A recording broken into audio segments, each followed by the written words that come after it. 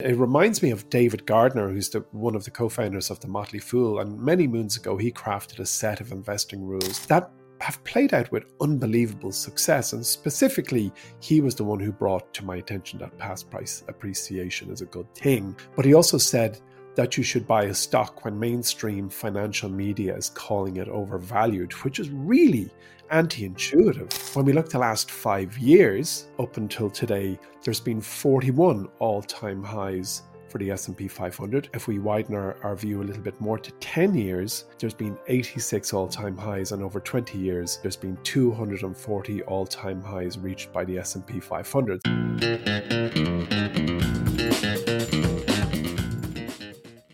Hi there and welcome to Stock Club, podcast brought to you by My Wall Street.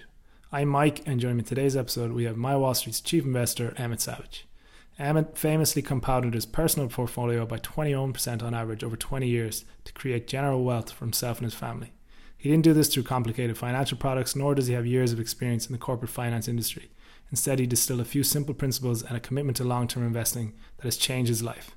We've distilled this process into an easy beginner's course, so if you or someone you know is starting out as an investor, you can sign up today for free at learntoinvest.today to begin your journey to financial prosperity. As always, we'll include a link in the show notes. Today's podcast is brought to you by Vodafone Business. Now, if you're like us here on My Wall Street, you know that running a business is difficult. There are countless things to think about, and many often simply get ignored or completely forgotten about. That's where Vodafone Business can help. They've crafted a suite of tools and supports to boost your business's operations, and the best part is it's free for everyone. From cybersecurity to harnessing the power of AI, building a website and improving how your teams work remotely, Vodafone Business will help you address the often overlooked but crucial elements for your business's success. To get started today, check out their one-to-one VHub digital support and advice service. You'll find everything you need right there. Find the link in our show notes or simply just Google Vodafone VHub for more details. Now let's dive into this week's episode. Emmett, how are we doing? Well, I would usually ask how we doing, but I kind of know how you're doing. You're feeling a bit poorly today. Yeah, it goes with the territory. You hit, your late 40s and things come at you a little bit quicker, but just grand. Nothing too serious, but I'll be speaking quietly on today's podcast, I'm sure to the collective relief of our audience. Yeah, just in case there's any coughing and spluttering, we'll give a trigger warning now. Yeah, exactly. All right, I wanted to start this podcast off with a very strange tone. You know Bill Ackman, don't you? Yeah, of course. So this famous hedge fund manager, one of the probably most famous hedge fund managers out there at the minute anyways. He's the head of Pershing Square Holdings. They have a couple of funds. Famously got a lot of stick. Do you remember around the start of COVID, and he went on CNBC and he said the world was going to end, and it was Revelations book 1 and all this, and then it turns out that he was shorting the market at the same time. Oh, no, I didn't. It rings a bell. I know he's been busy now kind of goading and poking at, is it Harvard University or all the big colleges about their, I don't know if he's claiming they're anti-Semitic or what's he saying, but I kind of ignore him. What's he up to these days? Well, like every billionaire, it seems he's spending all his time on Twitter, which seems to be the done thing amongst the billionaire class. But I brought him up because the New Yorker did a big expose piece on him, and I don't know, it's really interesting reading because he sounds like a bit of a lunatic. He keeps apparently posting memes of himself as Russell Crowe from Gladiator. He's described Business Insider as the barbarians at the gate. So basically, I'm not going to give the full story, but this big long thing with Harvard came out, and he started going after the former president of Harvard. He wanted her out, and then he found out some like kind of plagiarism stuff, and then Business Insider published stuff about his wife, and now he wants to basically take on plagiarism for every person that's ever touched Business Insider. But sorry, that's not why I brought him up. I brought him up because of the most deranged kind of stuff I've ever heard, but it's funny, especially considering your name. So basically, Bill Ackman has this view that people become their names. So he says, the quote is, I've met people named Hamburger that own McDonald's franchises. and so he's talking to this writer, this interviewer from the New Yorker, whose name is Reeves, but Bill Ackman probably chooses to mishear him on purpose and called him Reed, and he said, "Oh, Reed, like writer, you're a writer." And he finished it with, So my name is Ackman. It's like activist man. Oh, please. No, he's obviously just doing an Elon Musk. He's doing this to shine a spotlight on himself and say, hey, look, I'm eccentric. I've got these little strange quirks and I'm one of the gang. Or does he actually believe I it? don't know, but I wanted to bring it up because your second name is obviously Savage, and I don't know if this is true. If the stars are aligning, how do you think it's going to play out for you? Like traditionally, savage was used to describe a person that was primitive or uncivilized or barbaric, but I consider that offensive and culturally outdated, Mike, and I am offended. But nowadays, especially where you live in Galway, or at least where you hail from, in your neck of the woods, it's used admiringly to refer to someone who's really good at something and displays remarkable resilience. So I'll take that one and ignore the original meaning. So yeah, Emmett Savage. Oh, he's a savage man. Yes, I'm happy with that. Right, good stuff. Actually, they finished off the article, which I thought was very good as well. Basically, Pershing Square are about to launch a new fund. Matt Levine wrote about this. But it's basically aimed more at retail investors than the institutional investors, which would typically invest in hedge funds. So it's going to be like accessible through your broker. And he's accumulated about 400,000 new Twitter followers through all this. So it could be kind of a long game here of, these are 400,000 potential customers that are fresh eyeballs posting gladiator memes about me. But I thought the Ackman activist man was a personal highlight. I think he's the CEO of the Howard Hughes Corporation. He might. Does that ring a bell with you? Might be. Jesus, I don't know. Probably because I think Pershing Square Capital, they either are the majority shareholder or he was once or is currently the CEO of Howard Hughes, which I suppose kind of is a full circle because like Howard Hughes himself, the aviator, was a little bit quirky. A little bit. Of course, a great innovator. Yeah, he was barking mad, but it's kind of suddenly makes sense. So there you go. The circle of life has come back if he is the CEO of Howard Hughes. But yeah, I have tuned him out because he has said enough things that you just realize are very self-serving and an awful lot that I believe to be completely barking mad. Yeah, I just don't get how all these billionaires have so much time to go on Twitter. But anyways, so I wanted to kick off the show, on the normal show, part of the Bill Ackman stuff, by just talking about the current market and the state it's in. So it's basically hitting all-time highs after it went through two bear markets in the past 4 years, which is twice the usual pace, basically, of when you would see a bear market. But Ben Carson was writing about this. I always quote Ben Carson.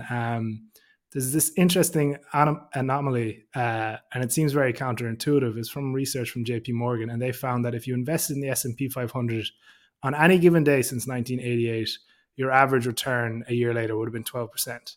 However, if you invested on days where the S&P 500 closed at an all-time high, your average return would have been nearly 15%. So that extrapolates further out. 3 years is 39% and 50%. 5 years, it kind of gets a bit closer again at 71 and 79. So it has less of a long-term effect, we'll say. But as someone who's been through so much market turmoil in your career as an investor, what are your thoughts on investing at all-time highs? Does it give you pause as a stock picker? Well, that information is useful for sure. Like, especially if you're an index investor, it really is useful information. And I'm not an index investor. And there's a lot of virtues to being just an index investor. It takes away an awful lot of the variables. An awful lot of the stress too, I imagine. And a lot of the stress, but a lot of the enjoyment. Depends on what you're after. But if you're trying to codify what you just said into a system, you can look at the data, and in the last 12 months, as of today, which is Valentine's Day, February 14, 2024, there's been 3 all-time highs in the S&P 500, with the most recent one being January 29th. When we look at the last 5 years, up until today, there's been 41 all-time highs for the S&P 500. If we widen our view a little bit more to 10 years, there's been 86 all-time highs, and over 20 years, there's been 240 all-time highs reached by the S&P 500. So if we were to take the last data point, which is 240 highs over 20 years, that's 240 months. That's a very clear average of about 1 high per month. But as we know, it's anything but spaced out evenly. You could get 5 new all-time highs in a week and none for a year.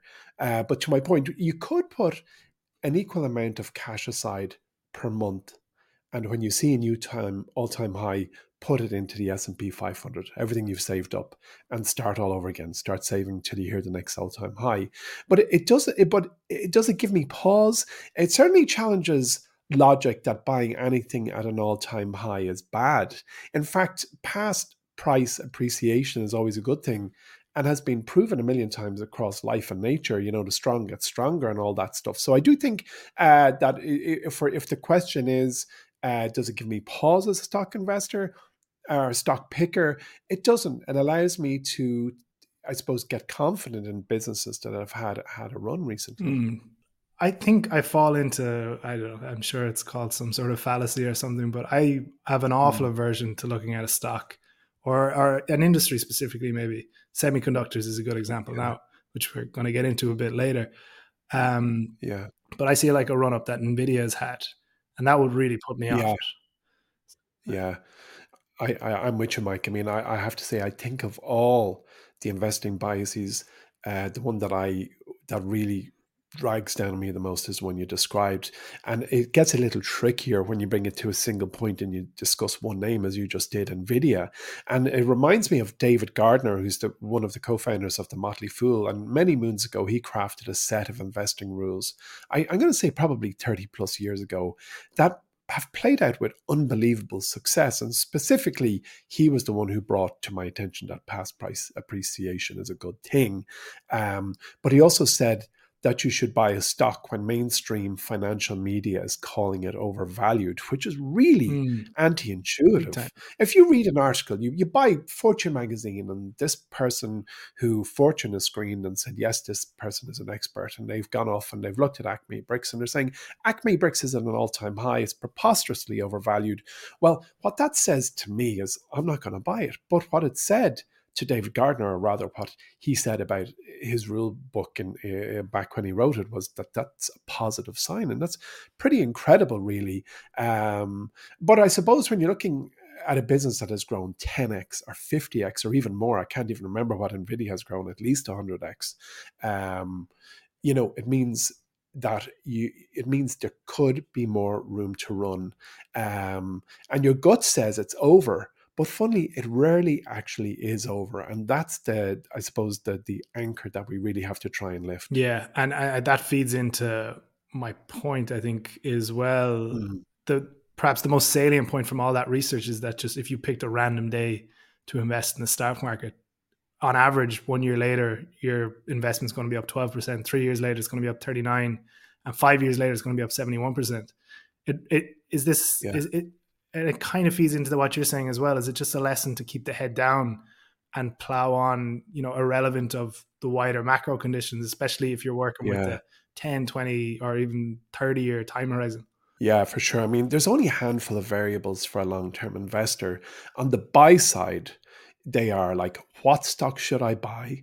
When should I buy it? Should I buy more? And when should I buy more? I think that's probably the only 4 buy-side questions you can ask. And obviously the same questions can be applied to the sell side. But sticking to your question, when you look at those variables, timing forms a very large part of that question set, and therefore one's psyche. So the bottom line is, remove it.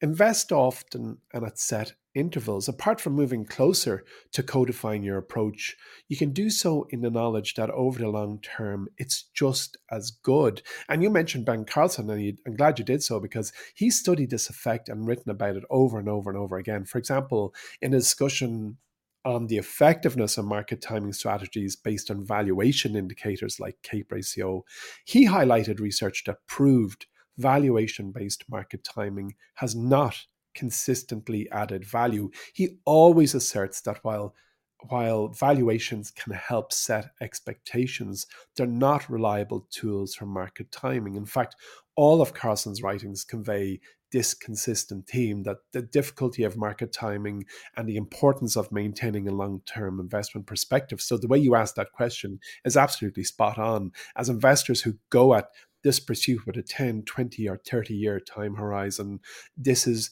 You remove the when should I buy or when should I add more. You find quality businesses, you research, you get on top of their story, and you buy them at regular intervals or as regularly as possible. And I'm not saying that you can't have an edge by being a good market timer. Of course you can. If you had a crystal ball, yes, if you've managed to find a way of timing the market in a specific manner, of course you can have an edge. But when you look at some of the greatest investing minds and thinkers, and I count Ben Carlson amongst them and the research that they've done, it says that, look, you're better off just going a little often, add a little often. It's such a simple rule. It sounds like it's been designed for a child, but very often the best solution is the simplest. Isn't that right? Is that Occam's razor? Yeah, when you hear hooves, think horse, not zebra. Yes, exactly. So basic bottom line. I think when you look at this, the buy side set of questions, you can grossly simplify them by just saying, I'm going to invest a little often. Yeah, and as individual investors and retail, personal investors, we don't have to answer to anyone. Yeah, that's we can hold and just sit and take advantage of the time horizon compared to the institutional investors. And this is what Morgan Housel talks about a lot. Don't compare yourself to someone else playing a different game. Do you know? And this comes into play a lot around times of FOMO. The crypto, I was feeling this over the crypto craze when I hear people making fortunes selling ass coin or whatever it is. And like my friend had a great, like, I think it was a fable or a moral come out of all of it. He was like, yeah, I made some money, I lost some money, but I was also investing in ass coin. So I really couldn't blame anyone but myself. Please don't tell me there's such a thing. There's that and worse. Before we get into the awful names for some cryptocurrencies, I just want to bring it to our competition, not our competition, Vodafone Business's competition. So it's called Bring Your Business to the Big Screen. So Vodafone Business are obviously big partners with the Irish rugby team, and they're giving their small business customers an exclusive opportunity to be featured on the LED screens in the Aviva Stadium during the Ireland versus Scotland match on 16th of March. Just to let everyone know, I don't know if it's worth entering. My Wall Street have just put in 1,000 separate ballots, which we will not fix the raffle, don't worry. This competition includes tickets for you to come along and enjoy the match as well. So if you're a business owner or know someone who would love this opportunity, the link to enter is in the show notes, and entries close on the 23rd of February. Do you think we're going to win, Emmett?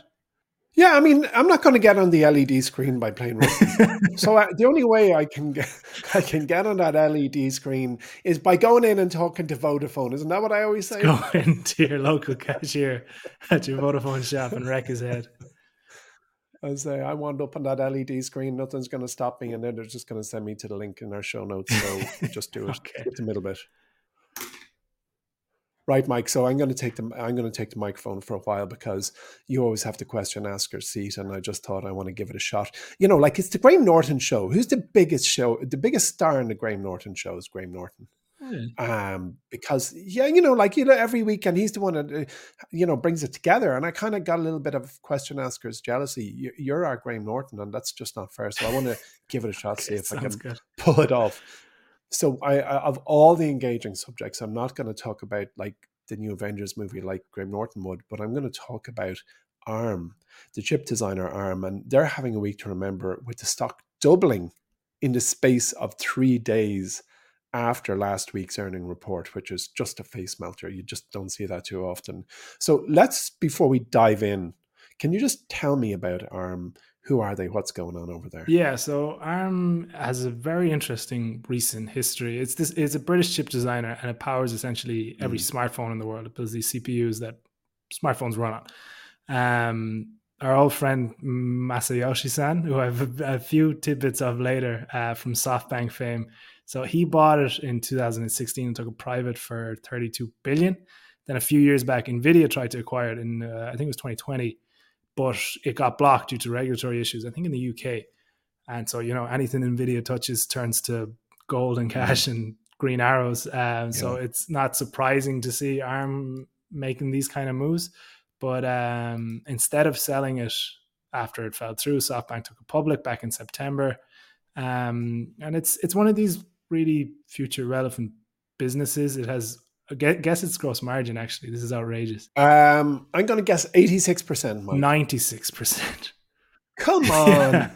So that's not even possible. This is just put whatever price you want on it and we'll sell it kind of product. But in the last week is where it really kicked off in terms of, I suppose, from an investor's perspective anyways.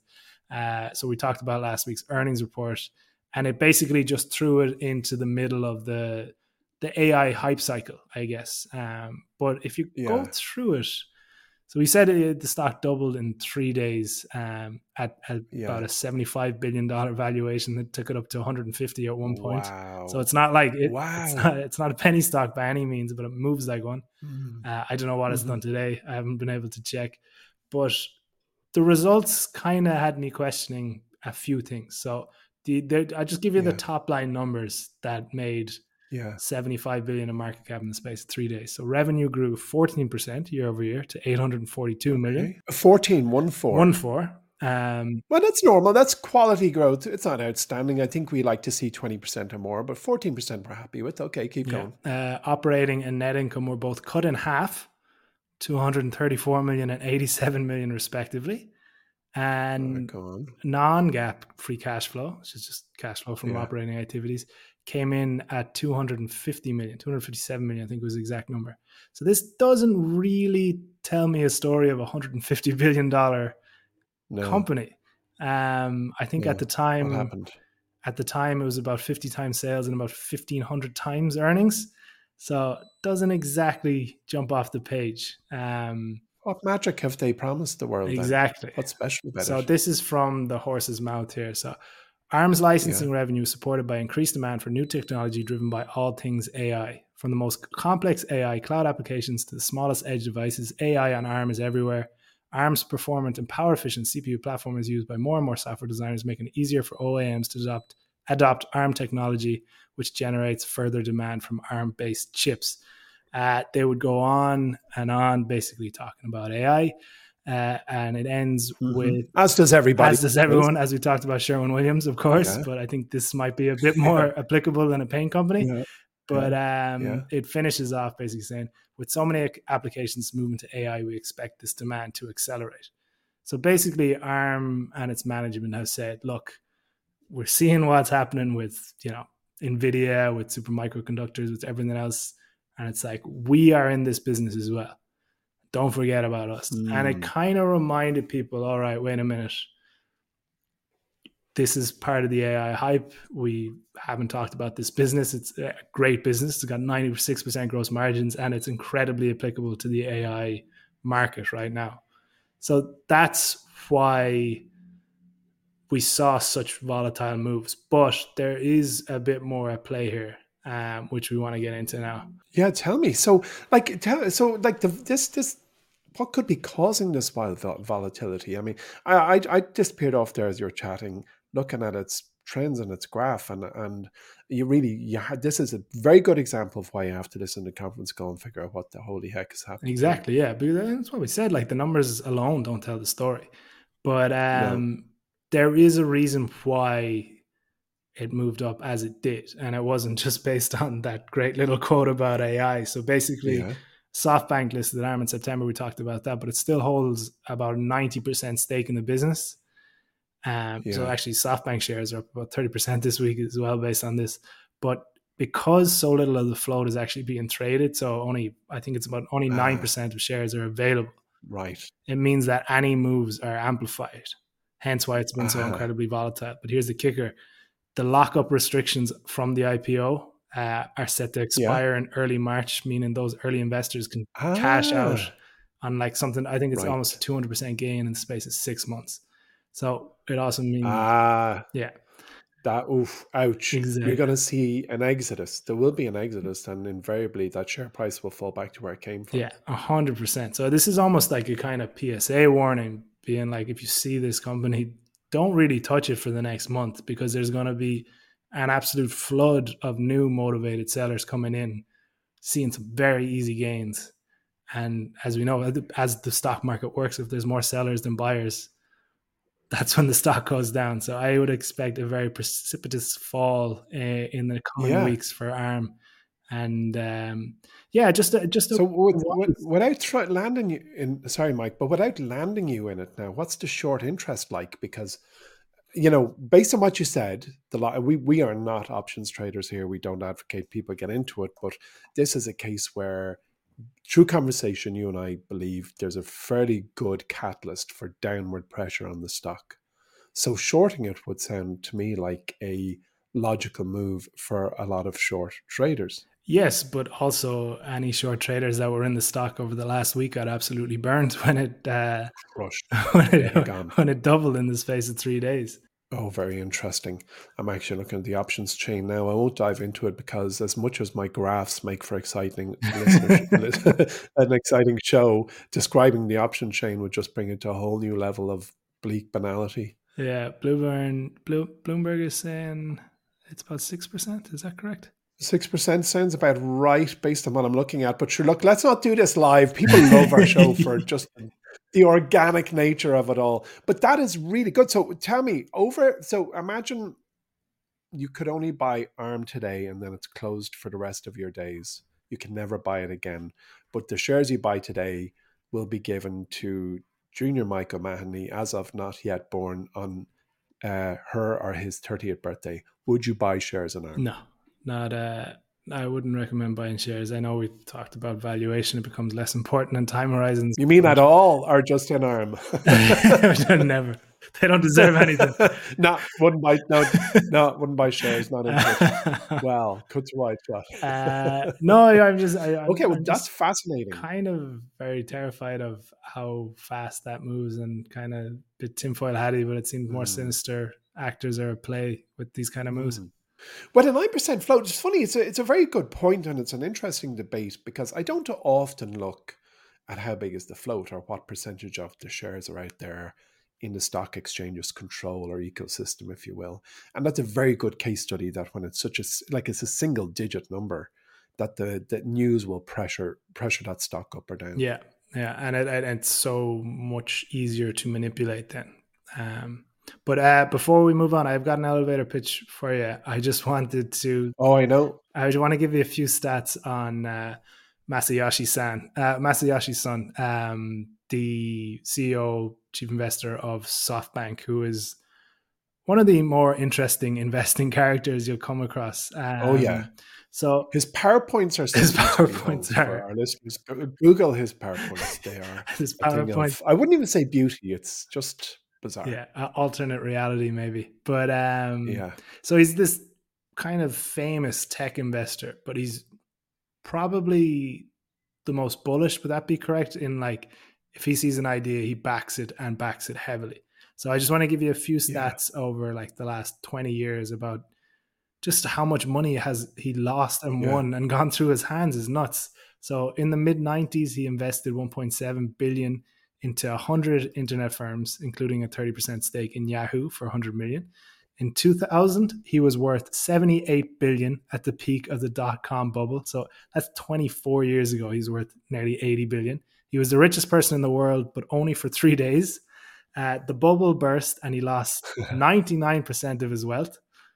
He also, in 2000, put 20 million into Alibaba for a 34% stake. He sold this pretty much entirely by 2023 and made about 72 billion. So turning 20 million into 72 billion isn't a bad turn. But what he did with that money... He's got something. What he did with that money, he lost 14 billion of it on WeWork. Imagine losing 14 billion in one investment. I lost 14 billion on Upstart after the report last night. It feels like it. God. Anyway. But I know how he feels, but in my own little world. He once owned 5% of NVIDIA. He sold it all for 3.6 billion in 2019. That stake would be worth 90 billion now. He bought, and then this is ARM Holdings. He bought it for 32 billion in 2016. And it's sitting at about 130, 140 billion now. So not a bad return there.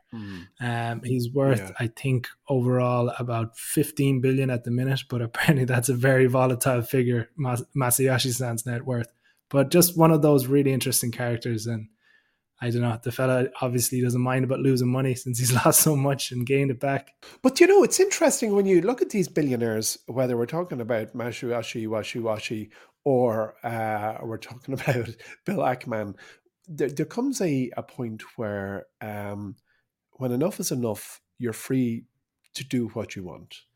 And I think it was Bill Gates said that there comes a point where after you've made your first, fortune, let's say $1 billion, you've taken all the money worries out of yours and the people you care for's life. You've given some back. You've bought all the toys that you can possibly consume. And I think billionaires usually end up with too many toys. And he said at the end of the day, you're standing in line and you're going to get the exact same burger as the guy behind you. And, whatever way he phrased it, whether we're talking about our friend here in SoftBank or whether we're talking about Bill Ackman or whatever, you kind of see behavior where they're basically the value of money takes a different meaning, or the ability to take risk with money has a different edge. And I think that's really what we're seeing there, because as you described, his progress from pretty well off to extremely wealthy, it was one of that story where he just did what he wanted after a certain point in time and continues to do so. Yeah. It's appropriate actually that you're talking about billionaires and their toys for this elevator pitch. Yeah. So go, hit me. What have we got? All right. I'm sure as Graham Norton, I was meant to say to you, Mike, have you got an elevator? Okay. You're helping Graham. That's not allowed. Yeah. Mike, have you got an elevator pitch this week? I do, Emmett. I do. Or Graham, whichever you'd like to be called. Oh, interesting. Tell me about it. So I'm going to start with a question. When you hear luxury, when we're talking about stocks, what companies come to mind? LVMH, Ferrari, Aston Martin, blah, blah, blah. LVMH is the kingpin. Okay, well, I'm kind of disappointed you said Ferrari straight away, because that's the pitch. But yeah, I find it interesting when you put it alongside jewelry companies or watch companies or clothing or whatever, as Ferrari does stick out a small bit. But it is that one of the preeminent luxury stocks on the market right now. Yeah, it is. And it's weird to say that it's competitors, or maybe not competitors per se, but like comparables aren't Mercedes or Tesla, but Hermes and LVMH. Yeah. And it's this strategy and this luxury approach that's proven to be an incredible investment. It IPO'd back in 2015. I think it's up about 7-fold since. So not a bad return if you can get it. Yeah. And I lampooned that IPO. Really? Yes, I did. I went on this very show and kind of guffawed at the fact that the CEOs, and he was kind of delighted with the new stitching on their leatherwork, and they'd sold 4 more cars than planned in the last quarter. I just thought it was all very Italian and very eccentric and lovely, but I didn't think it was going to make a great investment. But as you're going to explain, I was wrong, and I'm sure it's going to get better. But it is. It's funny that like he's talking about stitching and stuff, because that's what comes down to with luxury companies. It's all about brand conservation and scarcity. If everyone owned a Rolex, then a Rolex wouldn't be worth 50K. The fact that they're limited in supply adds to scarcity, makes them coveted, and that means Rolex can charge whatever they want. Do you know what I mean? It's not Ferrari's goal to sell 15,000 cars a year, but it's to be this aspirational, almost not even status symbol. I think the quote here from Enzo Ferrari describes it as a dream. It's actually really... I would put it as a brand tagline. I think it's brilliant. So he calls it, this is Enzo Ferrari, the founder of Ferrari back in 1929, I think is when he started the company. But he said, the Ferrari is a dream. People dream of owning this special vehicle, and for most people, it will remain a dream apart from those lucky few. Yeah. So it doesn't scream mass market, like, does it, It doesn't scream we want to sell as many of these as possible. But and it's back to that billionaire thing. If you just don't, I'm sure they don't ask the price of anything. You hit a point where if you've got hundreds of millions or indeed billions, if you go in, you want a Ferrari, you just choose the one you want, and someone else will look after it. It's just, that's a complete price insensitivity is where you want to be at. 100%. You're producing something, and that makes it like not completely, I won't say, but very impervious to wider macro conditions, because its customers are going to be the 0.001%, makes it a bit recession proof, or at least like recession resistant. And then it ensures steady revenue and earnings growth irrelevant of the economic cycle at hand. And then that's because right. of the brand, because of the scarcity, it has huge pricing power. Obviously, the exclusivity and the scarcity we talked about. Unreal margins, 50% gross margins for a car company, which is no joke. Yeah. Return on capital, I think, is about 20% return on invested capital over the past 5 years. So just a really, really strong business that is doing the luxury route as good as any of them right now. The one asterisk I have for it, and this is going with a lot of luxury companies, is you're going to pay up. It's a premium valuation. I think it's trading at roughly 50 times earnings at the minute. Whichever way you can look at that, whichever way you like, it's still going to be an expensive stock. What's interesting is that it's not that far off its 5-year average. Price to earnings is about 45. So like it's able to maintain a premium valuation over long periods of time, which is what a lot of quality business will be able to do. So we talked about being kind of deterred by valuation, and you mentioned the Ben Carson stuff. This would be a good example of, okay, well, if I'm holding it for long enough, it should be able to negate some of those kind of issues people would initially see. It's not for a value investor, which is probably apt because it's not. No.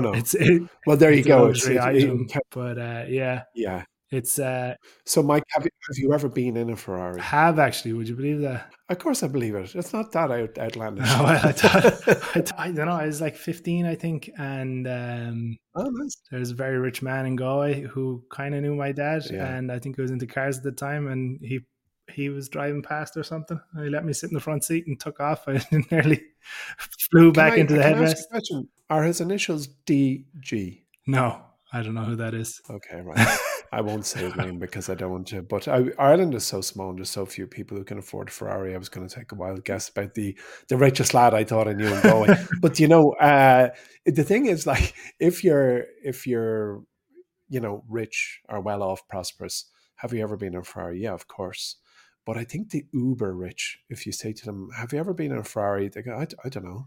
I don't If know. you don't know, you're truly at that level. It wasn't momentous at all. Like, exactly. I don't know. I was in a Ferrari. I was in something. I've been in something for a few years. I was in the back of one. I was in the front of one. But I don't know. But anyway, so are you a buyer of Ferrari, a holder, or a seller? Yeah, I'd be green enough on it. I am going to do a bit more research. So watch this space, people. But yeah, Ferrari, great business, and doing luxury right, I think, is the catchphrase I think you'd finish with. Tell me about it. I wouldn't go anywhere without Mike. Right. Okay. So, Mike, I'm getting a bit nervous now in the driver's seat. What do I say? Go into Vodafone? Is that what I meant to say? Don't worry, I'll take care of the promos, Graham. You've done a great job. Okay. But before we finish up, just a thank you to our friends at Vodafone Business. If you're a business owner in need of a leg up when it comes to your digital transformation, get yourself over to Vodafone V-Hub to book your appointment today. Find the link in the show notes for more details. Emmett, thank you very much for joining and hosting for so much of the show. It was a real relief for me. And thanks. Likewise, I think I like it, but I prefer not to be. It takes a certain level of skill to be a question asker. I'd rather just you hit me with the questions. I sit here throwing out random thoughts. Okay. Thanks everyone for listening in. If you enjoyed the show, make sure to leave us a review. And if you want to get in touch, you can find us on Twitter at My Wall Street HQ, on TikTok at My Wall Street, or simply just email us at pod@mywallstreet.com. We will talk to you next week. And yeah, best of luck.